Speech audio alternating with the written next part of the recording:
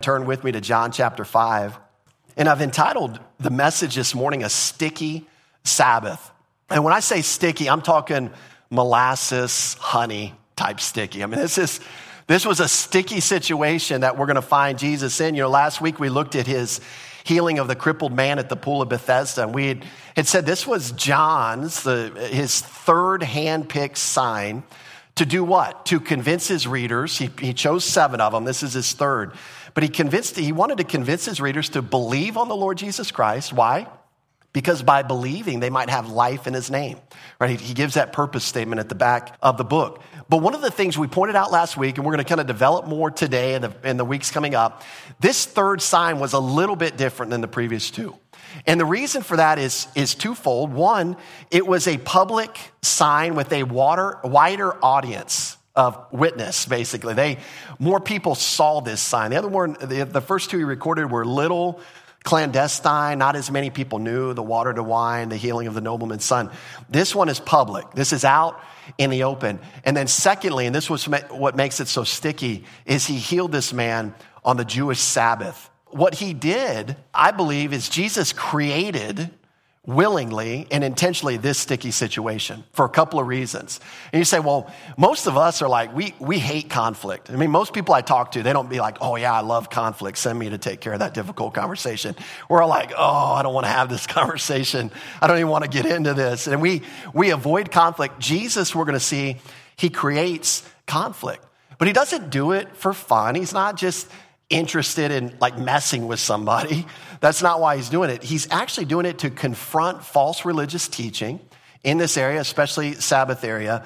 But he's also doing it to further clarify his identity, who he is, and the authority by which he has ministry on the earth, by which he's healing, by which he's doing these signs and wonders. And so he's going to use this as an opportunity to correct really a faulty understanding of the Sabbath. The religious leaders of the day, they're never going to buy into Jesus's view. They're always going to hate him for his understanding of the Sabbath. In fact, it's probably one of the reasons as we look across the Gospels that got them riled up the most, that got them the most upset was when Jesus was doing these things on the Sabbath. In fact, those of you that have the John notebooks, you've got your QR code sticker back there. We added another chart to that link at our website, and it describes the Sabbath controversies in the Gospels. This is one of them. And so we've got a list of all the Sabbath controversies that you can find in the Gospels. It's found on our webpage at that QR. I can't even speak. Is it QR or QC? Josh, I always screw that up. Okay. I always mess that up. So it's QR. I was saying it right. I just started to second guess myself there. But there's a QR code sticker back there. If you scan it, it'll take you to a link on our website that's got this chart. Okay, that's all the introduction. Let's dive into the verses here. And I had Leonard read verses 10 through 16, but I'm actually going to pick up at the very back side of verse 9. Verse 9, we would call that letter B at the end there. And it says this, and that day was the Sabbath. The Jews therefore said to him who was cured, it is the Sabbath. It is not lawful for you to carry your bed. This is very significant to our present story. In fact, this is going to prompt this long, I'm calling it a dialogue, but really when you get to about verse 19, it's all read from that point forward in the text, right? So it's more of a monologue. This is what's going to prompt it though. And it's significant not only to this miracle, but to the life of Jesus, his ministry going forward, this issue of the Sabbath day. And those of you that know your Old Testament, you know that the Sabbath day, part of the 10 Commandments, right? It was a day that they were to set apart, the Jewish people were to set apart, according to the Mosaic law. Why? Well, it pictured the 6 days of creation where God worked to create, and he took the 7th day off. He took that as a day of rest. And they were also to cease from their work 1 day a week and rest from their work. They weren't to engage in any work, but the problem became, and the difficulty in understanding this became, is how do you define work? That was the question. And for the Orthodox Jews, the rabbinical Jews, they had a passion for definition. You could give them credit. They like to sit around and splice hairs on the top of a pin tip, and to try to define things. And this is what we're going to see here. And in this day, they began to focus on work being any physical activity of any sort. That's kind of how they started to take it. And they began to define different aspects of physical work, which was breaking of this commandment. And so they began to try to define is this work? Is this work? Is this? Yep, that's work, but that's not work. And they would just have all of these distinctions. And so they developed this level of definition. The problem is they had missed the heart of the Sabbath command. And the heart of the Sabbath, it's going to be brought out clearly here with a verse in Exodus. The heart of the Sabbath was, don't attempt to continue working to get ahead on that day. Don't attempt to make more money. Don't attempt to do things that normally take human care and attention to be successful at. And on that day, even if you needed to water your crops, trust the Lord. He's going to take care of your crops. And on that day, even though you saw some bug manifestations that you need to get out there and treat and get those bugs off you know what? That day, you're going to trust the Lord because the Lord wants to provide for you. The Lord wants to protect you. The Lord wants to care for your family. In fact, Exodus 34:21 says this, 6 days you shall work, but on the seventh day you shall rest. And then notice how he clarifies this in Exodus 34 for them. In plowing time and in harvest you shall rest. What's he talking about? He's talking about their livelihood. He's talking about their agricultural livelihood. And see, the temptation for anybody is, if I can make $10 over 6 days, I wonder how much I can make if I work 7 days. And the problem with the thinking there is number one, it's greedy because how much is enough? We know the answer to that, right? Just a little bit more. That's how much is enough. And then when you get that little bit more, then how much is enough? Just a little bit more. And so we keep pushing for money, for greed. Why do we push for money and greed oftentimes? Because we're looking for security, right? When the toilet breaks, I don't want to be scrapping pennies out of my couch, right? To get it fixed. I want to be able to go to my savings account and scratch a check. There's security there, right? We want security. We want protection. We want provision. The Jews, built into their law, was designed to not be self-reliant, but on a weekly basis be reminded God wants to provide for you. God is going to provide for you. And I believe God was saying, in a sense, test me. Man, test me and see how good I am. Test me and see. You're going to bed before the Sabbath starts on Friday night and you see the evidence of bugs and you just know that if you don't get to it on the Sabbath, this crop is going down. Test me and see. And watch when you come back what I'm going to do to those bugs. And God wanted to do that for the entire nation. They were going to stand out like a sore thumb amongst the nations around them that were just like our nation. Anything for a buck. I'm just going to drive and drive and drive for a buck. And then these other nations were to look at Israel and go, they take a day off and look at their crops. Like their tomatoes are twice the size of ours or whatever. It was designed for them to stand out and then designed to give them an opportunity to point these Gentile nations to their God and say, he's good. You want to take him as your God and you want to reject all these false gods. Our God will provide for you. That way they were designed to be the megaphone of God in the Old Testament. So you see that their focus began to get off in this time. And obviously it's still off, I believe, even in this day, if I could humbly say that. But it was just a day, if you want to put it this way, it was just a day to reorient their thinking heavenward. Back off of the grind, get off of the treadmill, and put your eyes on the one who actually matters.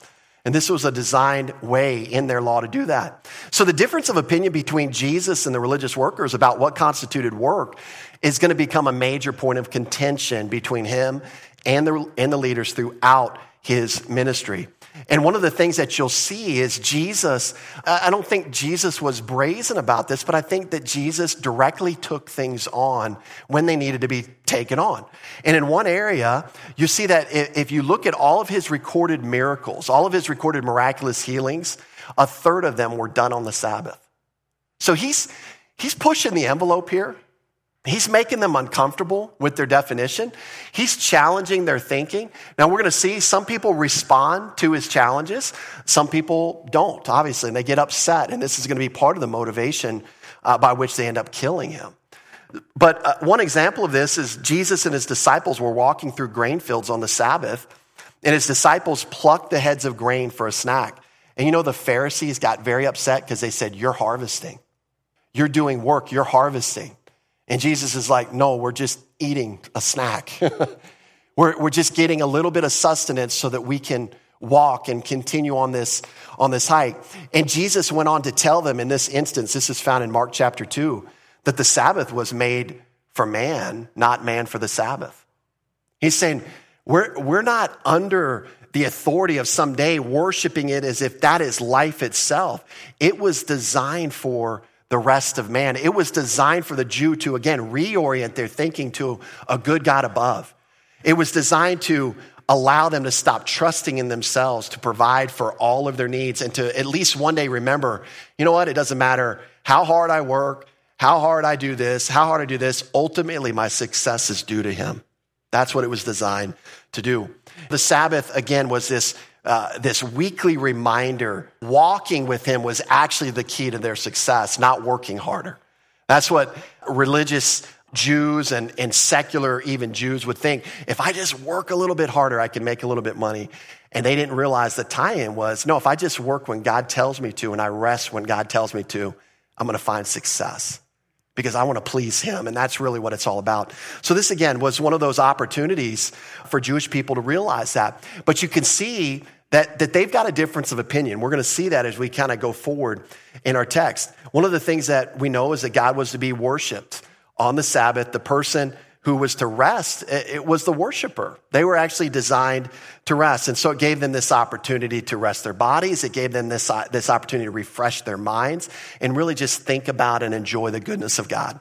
Just on a weekly basis, this opportunity to be reminded of those things. And so the Sabbath became a burden because of the religious leaders. It became this heavy burden on the people of Israel. And as such, they began to have inconsistent and hypocritical applications of the original intent of the Sabbath day. And I love Matthew 12:11 through 12 because it really brings out the heart of Jesus Christ as it relates to the Sabbath. Notice what he says here. Then he said to them, "What man is there among you who has one sheep, and if it falls into a pit on the Sabbath, will not lay hold of it and lift it out? Of how much more value then is a man than a sheep? Therefore it is lawful to do good on the Sabbath." You see what he's saying there? If you're doing something good for somebody else on the Sabbath, that's not work. That's not trying to get ahead in life. That's not trying to make an extra buck. That's actually concerning yourself with the very heart of God and what he's concerned about. And what's so ironic when Jesus says this in Matthew 12 is the Jews of the day, if they had a sheep fall into a pit, in other words, their life was endangered. Their well-being was endangered. Sheep get very stressed out easily. You want to get that sheep out of the pit. You want to get it into a safe spot. They would do that on the Sabbath. But when Jesus started healing people on the Sabbath, oh no, that's work. That's work. You got to let that crippled man wait till tomorrow, right? Jesus said, I'm going to free him up today. And if you got a problem with that, you got a problem with the interpretation of the Sabbath and God's heart behind it. But notice it's lawful to do good. It's lawful to do good. And so Jesus has done a good thing here, freeing a man who's been crippled for 38 years. And now they're trying to criticize him for it. Not only criticize him, but they're like, this guy deserves to die. This is the extreme of religious hypocrisy. In fact, not to pick on modern day Judaism, but just to give you an understanding that there's still confusion as it relates to the Sabbath. When you look at modern day Judaism, especially the Orthodox thinking on Sabbath restrictions, you know that they cannot write, they can't erase, they can't tear paper on the Sabbath. They can't have any business transactions, which that kind of fits a little bit more with the original intent. But there's no driving or riding in cars or other vehicles. There's no shopping. There's no using the phone. Poor teenagers in a Jewish house, how do they survive, right? No using the phone. You can't turn on or turn off anything which uses electricity. No cooking, no baking, no gardening, no yard work, no doing laundry. I haven't heard of one extreme example of an Orthodox group that limited the number of squares on toilet paper that you could tear off on the Sabbath. And so you see the ridiculous nature of this. You see the ridiculous nature of religion. Religion is something I like to pick on often because what it does is it takes the focus off of the majors and it puts it on the minors. And you can see that happening here.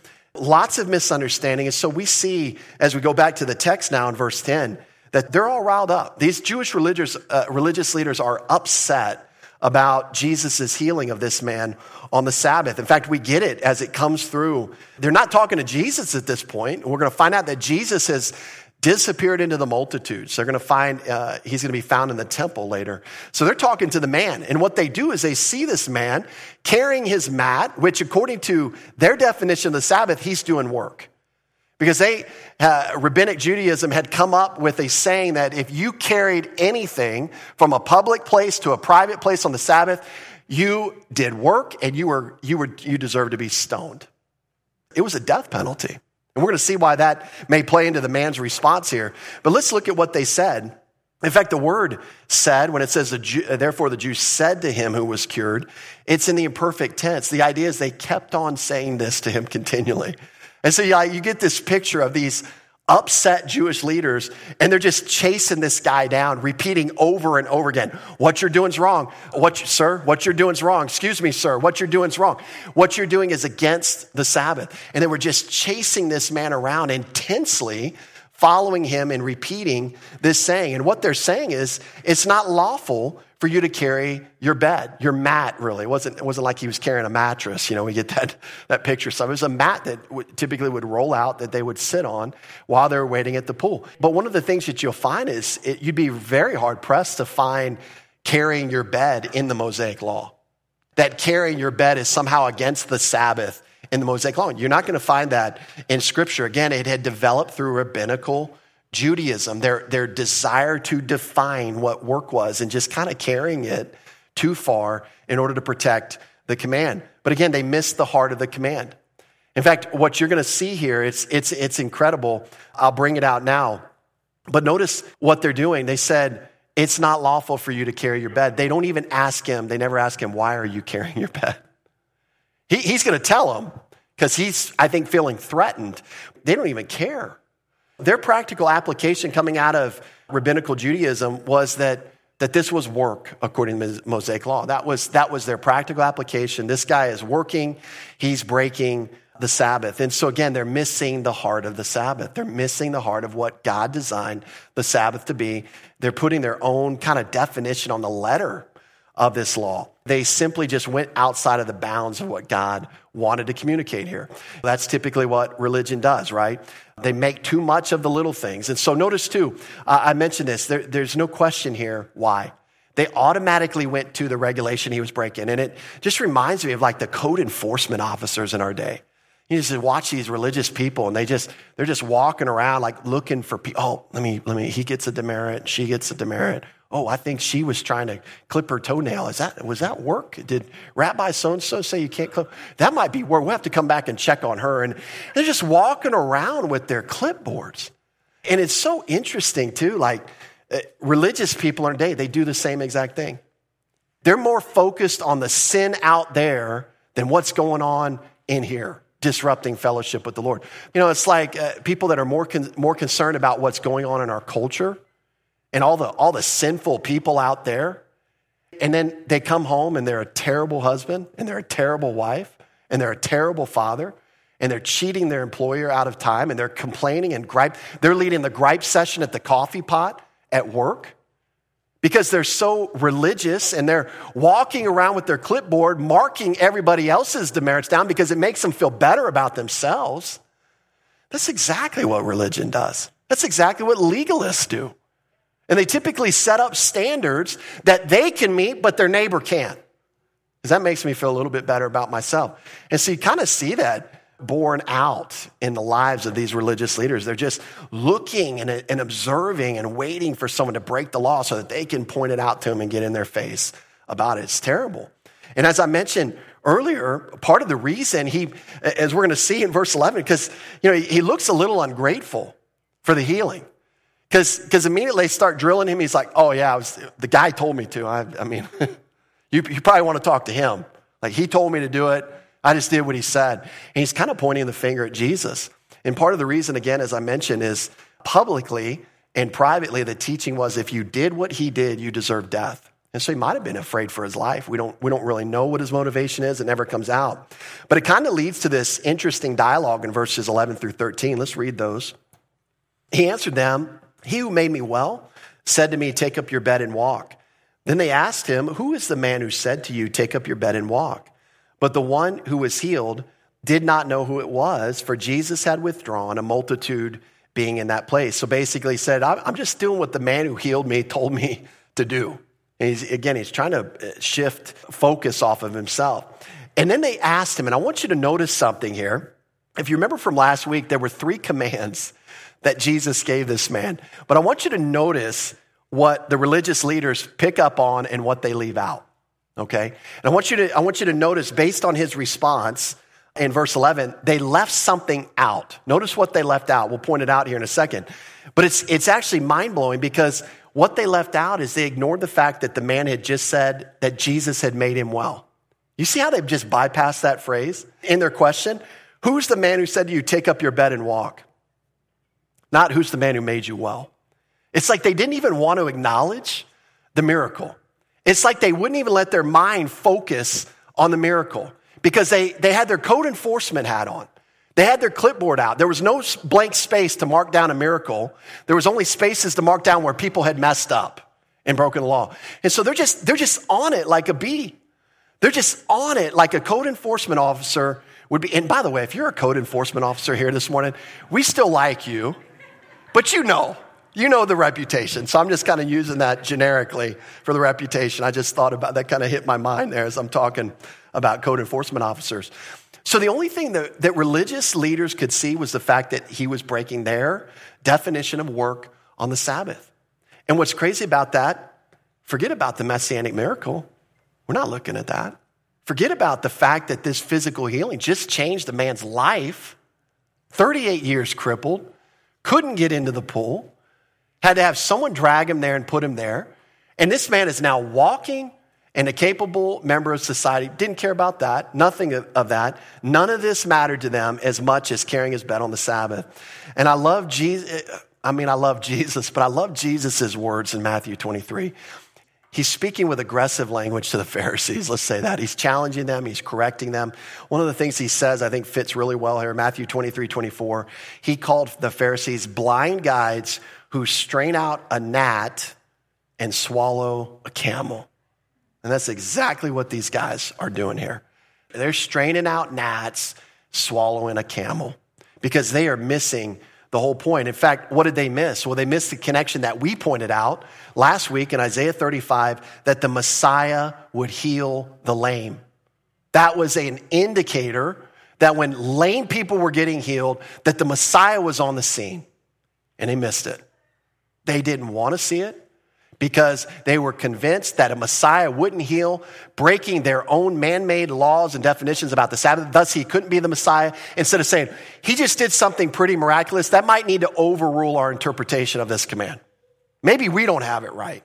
And these are men that studied the Word of God.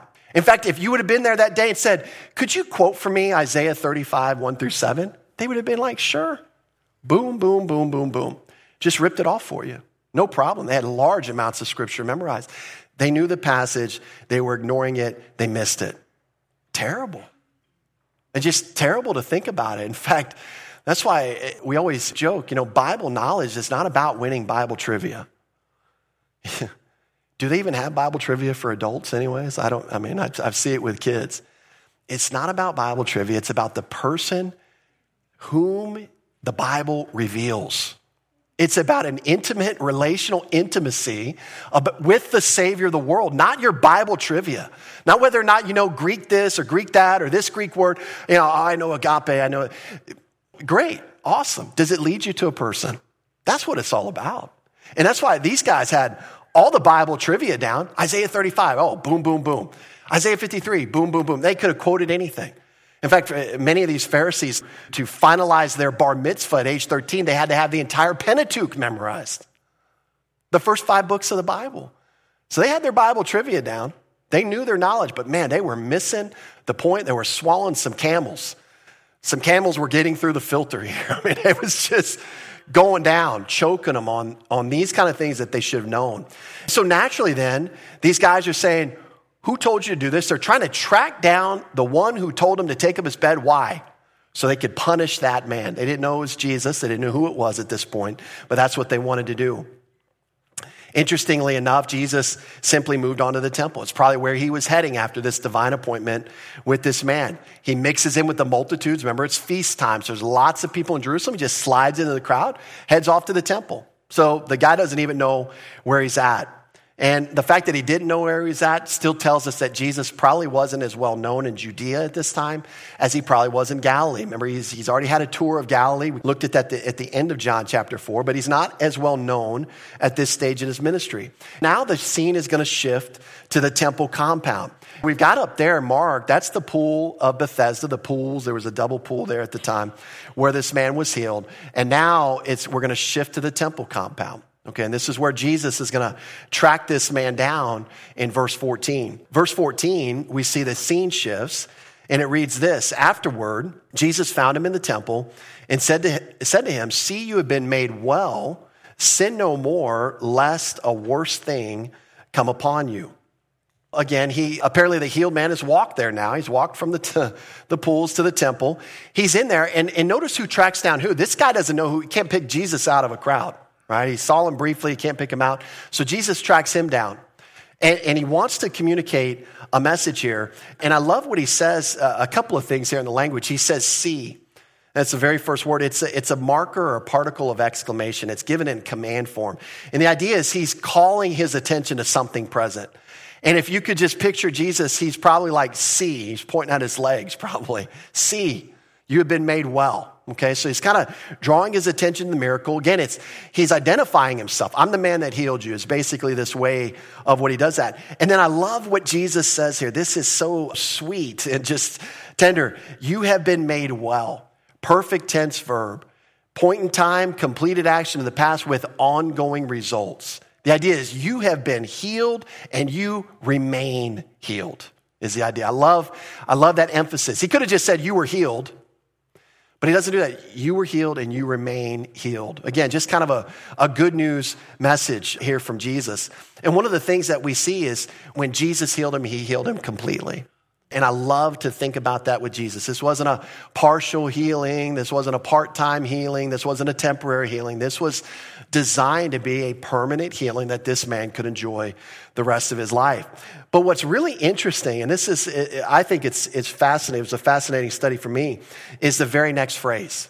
I think this is something we want to slow down and look at because we get a small indication from this next phrase, not only from how he says it, but the grammar that he uses, which we'll bring out, that it may have been personal sin in this man's life that caused his infirmity, that caused his handicap state.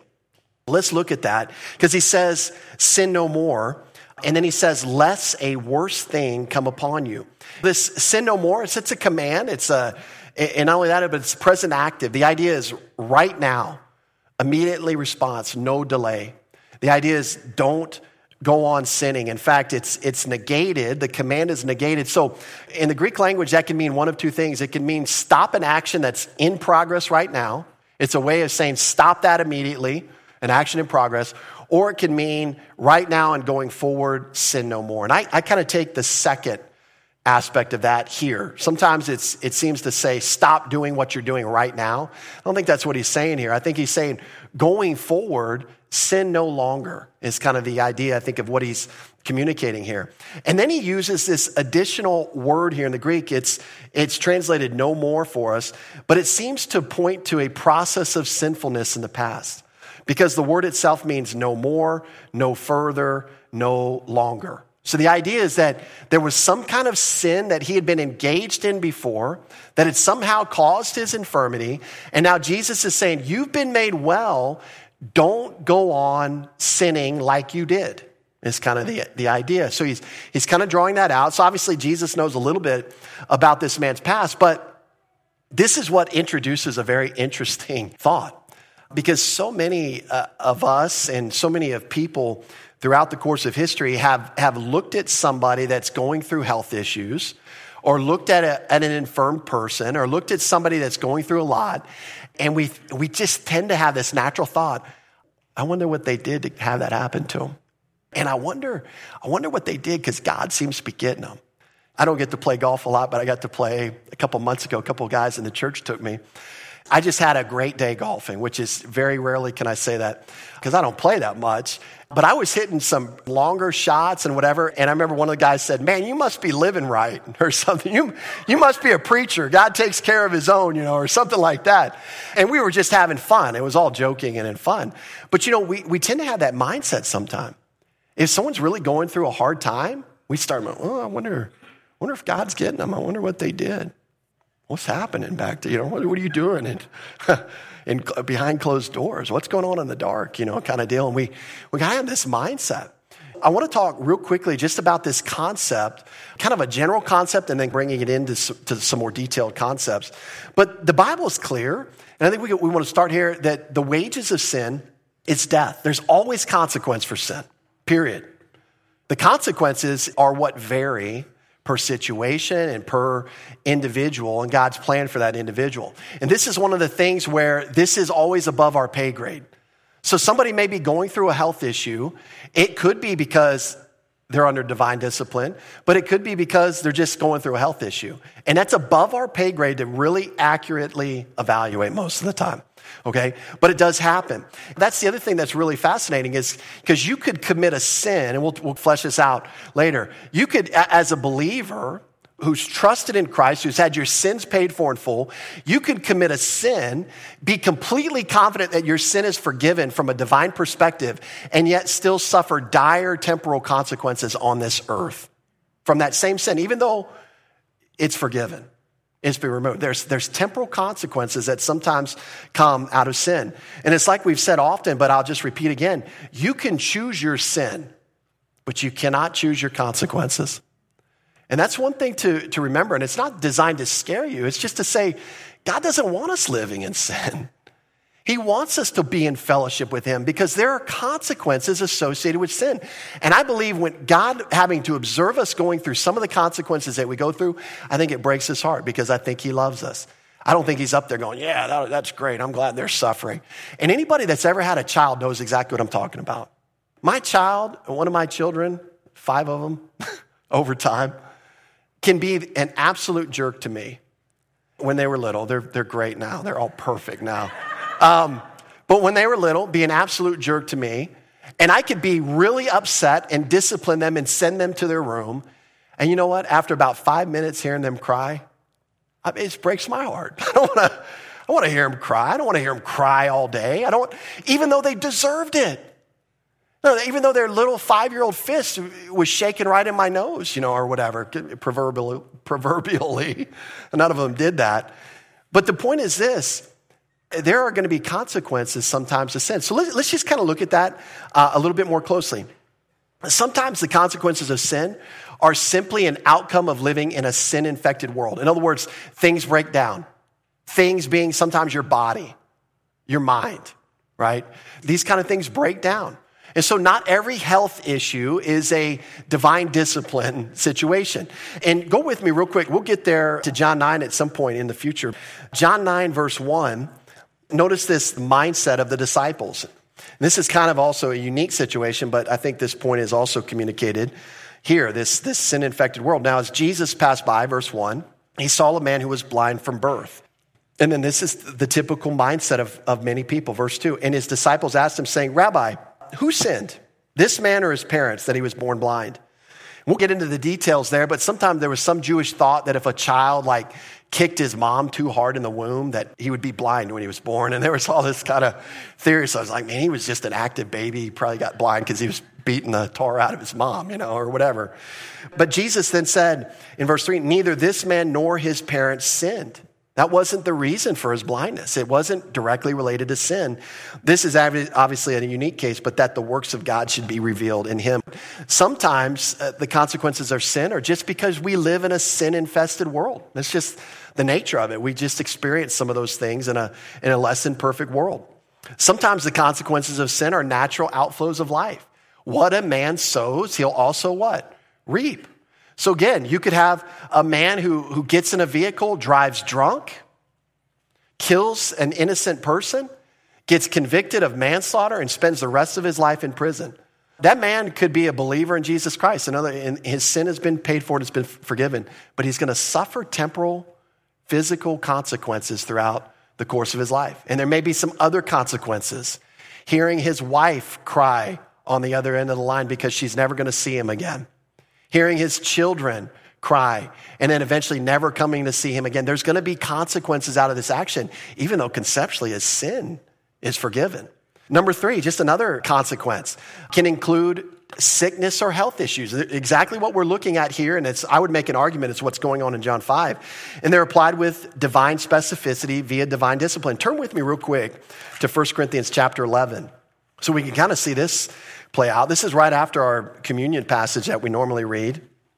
And it relates to the communion table for the Corinthian believers because they were not observing the communion table appropriately. And we're going to read about that. Verse 27, therefore, whoever eats this bread or drinks this cup of the Lord in an unworthy manner will be guilty of the body and blood of the Lord. But let a man examine himself. So let him eat of the bread and drink of the cup. For he who eats and drinks in an unworthy manner eats and drinks judgment to himself, not discerning the Lord's body. For this reason, by the way, now we're going to read about what the judgment is specifically. Because I don't know about you, but sometimes when you see judgment in the Bible, doesn't your mind automatically go to hell? And it shouldn't. We need to read the context. He's going to tell us what the judgment he's talking about here. Verse 30, for this reason, many are weak and sick among you, and many sleep. So what did he just say? Sin, personal sin here in the church in Corinth, in this season of the church's life, was causing some to become weak, was causing some to become sick, and was actually causing some to go home early to be with the Lord. Literally divine discipline to the point of physical death, taking a son or daughter home to be with him. Now, why do I say that? Because some people will say, oh, how do you know they're going home to be with him? How do you know that they're not going to face the lake of fire? Well, keep reading. Look at verse 31. For if we would judge ourselves, we would not be judged. Verse 32. But when we are judged, notice this, judged in what way? This way of weak, sick, and even physical death. Notice the 2 C words there, at least in the New King James. For when we are judged, we are chastened by the Lord that we may not be condemned with the world. See the difference in the C words? Chastening is what? Child training. That's discipline. That's what we call child training or discipline. God will child train or discipline if we don't judge or evaluate ourselves correctly. Why does he do that? Well, why do you child train and discipline your kids? Because it's fun, right? Yeah, I love disciplining my kids. No, you're trying to redirect them. You're trying to restore them to the proper path. That's the whole goal of discipline. And this is the Lord's goal. And not only that, so that they may not be condemned with who? The world. Which kind of brings us to the 4th ultimate consequence of sin, which is eternal death in the lake of fire. And this is one of the things that, as we talk about further here, I'm going to bring up a couple more points, but the wages of sin is death in all of these aspects, but sinning no more. What Jesus tells this man in John chapter 5 there in verse 14, sinning no more is only a possible solution to problem number 2, problem number 3, but it's not a solution to problem number 4. We got to understand, that makes sense, right? If he goes and sins no more, then is he now sowing to the flesh or sowing to the spirit? So he's not going to reap corruption if he's sinning no more. That's a solution to number 2. Also, a solution number 2 is he's not going to experience health consequences like he did for his current, present infirmity. Going and sinning no more would solve that problem because he wouldn't be under divine discipline. But again, as we said in number 4, going and sinning no more has nothing to do with the eternal consequence of the lake of fire. Nothing to do. In fact, sinning no more is not the solution. There's only one solution to hell. There's only one solution to get you out of paying for your sins for eternity in the lake of fire. And that's trusting in the substitutionary death of the Savior. He died for you so that you wouldn't ever have to face that consequence. That's the whole point here. When we talk about this consequence, it can only be avoided by somebody if they put their faith in Jesus Christ. It's not about their effort and work. It's not about their behavior. It's about Christ's effort and work. It's about Christ's behavior. We trust in what he accomplished, and we're delivered from number 4. In fact, we could say it this way, although there are still consequences for sin, the consequence of the lake of fire can never be put back on the table for a believer in Jesus Christ. Why? Because he took it for us. Either he paid it in full or he didn't. I'm just going to take his word at it that he paid it in full. He paid that penalty in full 2,000 years ago. Sinning no more has absolutely no bearing on the sins I've committed in the past. I mean, just think about a normal judicial legal system. If I were to go into a courtroom, and I haven't killed anybody, but if I were to go into a courtroom and admit to a judge that I killed 3 people, and I said, but you know what, Judge? I promise I will not sin anymore. What's he going to say? Well, I'm happy to hear that. That's good. But I still got to punish you for the sins you've committed in the past, right? There's still a consequence there. Let's say I get the death penalty. And let's say in prison, that I'm going through the prison line and they don't give me, a full scoop of green beans and I just go nuts. And I kill the cafeteria worker. I kill a 4th person. How many times are they going to kill me? Are they going to kill me in extra time now? No, clearly there's one penalty to be paid. Whether I killed 3 people, 4 people, 20 people, 100 people, the death penalty is paid in one death. Now take that to the spiritual realm. How many of your sins did Jesus Christ pay for? All of them. What if you committed what if you're a really big rotten sinner and you committed over 100,000 sins in your lifetime? Did he pay for all those sins? Well, based on the biblical revelation, yeah. What about 100,001 though? Of course. What about if you committed 10,000? He still paid for those. In fact, how many times would Jesus Christ have to die for your sins even if you added another 20 on top of that tomorrow?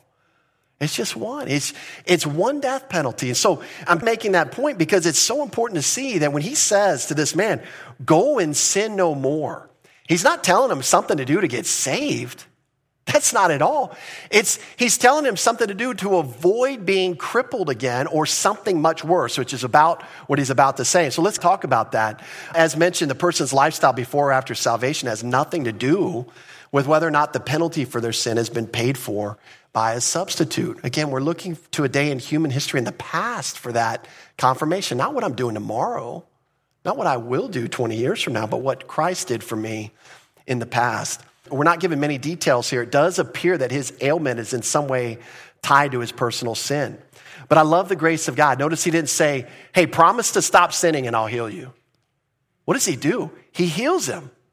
And then he walks away. And then he tracks him down later. And now he's talking to him about his lifestyle. He's given some instruction in terms of an opportunity going forward.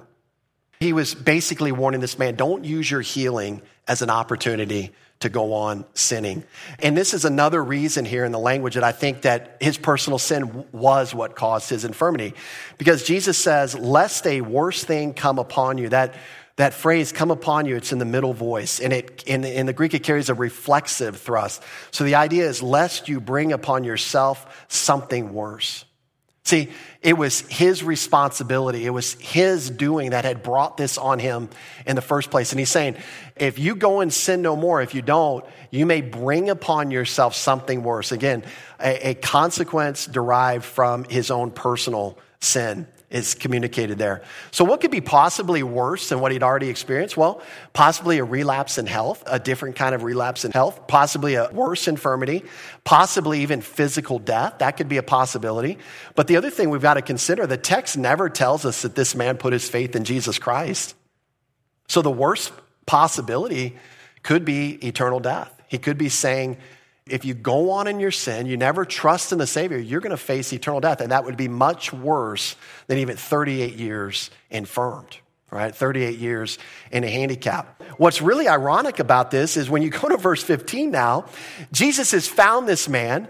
And what does this man immediately do? I mean, it's not to say that we maybe don't have all the details recorded, but it does tell us that right after this conversation with Jesus, where does he go next? He departs and he goes back to find the religious leaders. And now he's going to be basically identifying Jesus, right, in a lineup. Okay, I met the guy. Here he is. This is what he looks like. This is where he's at. And he's basically selling Jesus out. Now, commentators have a field day on this because they're like, man, was he that ungrateful? Or was he just trying to save himself? Or did he feel some kind of responsibility to go back since he couldn't identify him earlier? Now he wants to identify him. We don't really know his motivation. All we can read is what verse 15 and 16 tell us, that the man departed and told the Jews that it was Jesus who had made him well. And for this reason, the Jews persecuted Jesus and sought to kill him because he had done these things on the Sabbath. Since they were so interested in his identity before he races back to inform them, he departed, meaning he left the temple compound, and he went to actually track down these leaders. They were probably near the pool, because remember, they had seen him carrying his mat. They said, hey, you can't be carrying that mat. It's the Sabbath. Now he's in the temple compound. He's probably going back to find these guys. Again, we mentioned earlier, why would he race off to do so? It might have been to save his life. He was potentially worthy of stoning at this point, but also he may have been concerned about something that's going to come out later in the book of John. We don't know if it was an issue here yet, but we will say this, that a lot of these Jews were concerned that they had anything to do with Jesus, that they would be put out of the synagogue. That was their social connection to the community. That was their social connection to business in the community with other Jewish merchants. This was life revolved around the synagogue for these first century Jews. And so we see that in John 9:22. His parents said these things because they feared the Jews. For the Jews had agreed already that if anyone confessed that he, speaking of Jesus, was Christ, he would be put out of the synagogue. Even some of the Jewish rulers, we're going to see in John 12:42, let's just read it. Nevertheless, even among the rulers, many believed in him. But because of the Pharisees, they did not confess him, lest they should be put out of the synagogue. So that might have been a motivation too. One, he might have feared for his life. Two, he may not have wanted to be associated with Jesus for fear that he might be put out of the synagogue. To try to give the guy the benefit of the doubt, we'll give him the polite assumption, right? That in genuineness, he may have wanted the Jewish leaders to actually validate and verify this miracle. Validate and verify Jesus. We don't really know for sure. Whatever his motives were, though, one thing we do know, we don't know those, but we know how the Jewish leaders responded pretty aggressively. They were not happy, as we see in verse 16. In fact, we see two things in how they responded very aggressively toward Jesus. The very first one is the text tells us that they persecuted him. It means to pursue or to prosecute.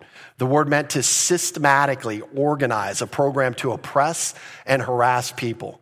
One of the things that we see is that this is the actual first mention of this word in the Gospel of John to describe the Jewish leaders' hostile reaction to Jesus Christ. First time we see it describing this hostile reaction. You might say that this whole event really set them off. It's really interesting because it's the first recording, open declaration of hostility against Jesus Christ. We're going to see this very healing be brought back up in John chapter 7. They're still reeling from this healing on the Sabbath in the confrontation that's about to follow in the lecture, in the lesson that Jesus is going to teach. So this became a major bone of contention. It's like going to the beach. And I hate going to the beach, by the way. Some of you love it, and God bless you. I'm happy for you. I hate going to the beach because I'm still picking sand off my body like 3 weeks later. And I can't stand that feeling. It just remains on you. And for whatever reason, this healing in John 5 that we're reading by, this remained a major bone of contention. They could just not shed this in their thinking. When they thought about Jesus, it made them angry. And it's still going to make them angry when we get to John 7.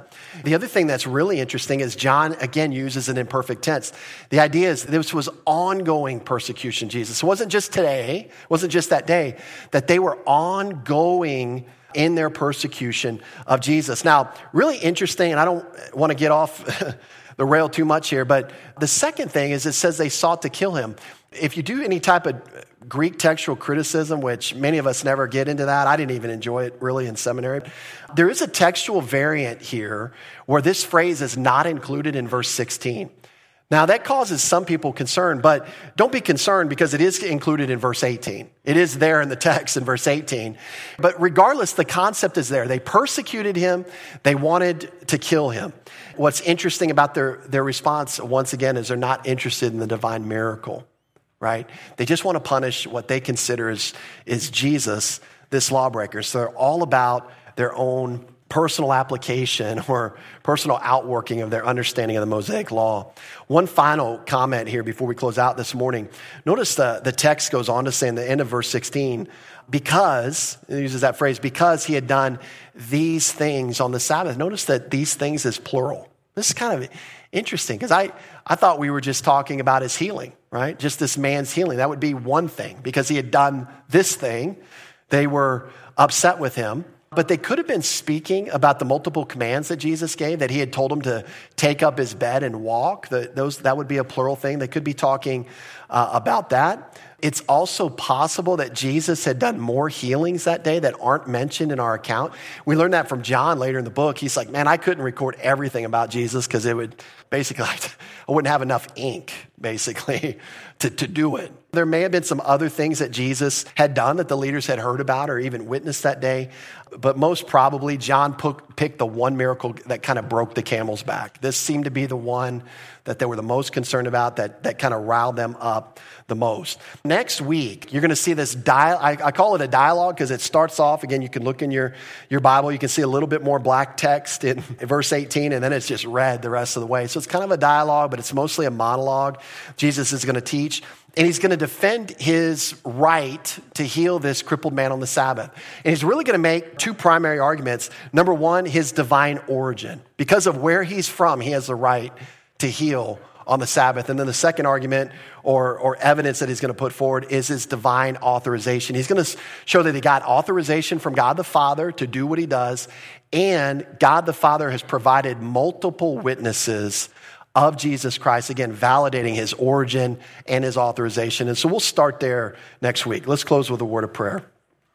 Lord, thank you for the opportunity to study this section today and just kind of trace this event in the life of Jesus. And then as we go forward next week, just looking at his dialogue, really with the goal of learning more about him. And so we pray that would be a fruitful time as we continue to do that. We're just so thankful to the Lord Jesus for what he accomplished for us on Calvary. And we pray in his name, amen.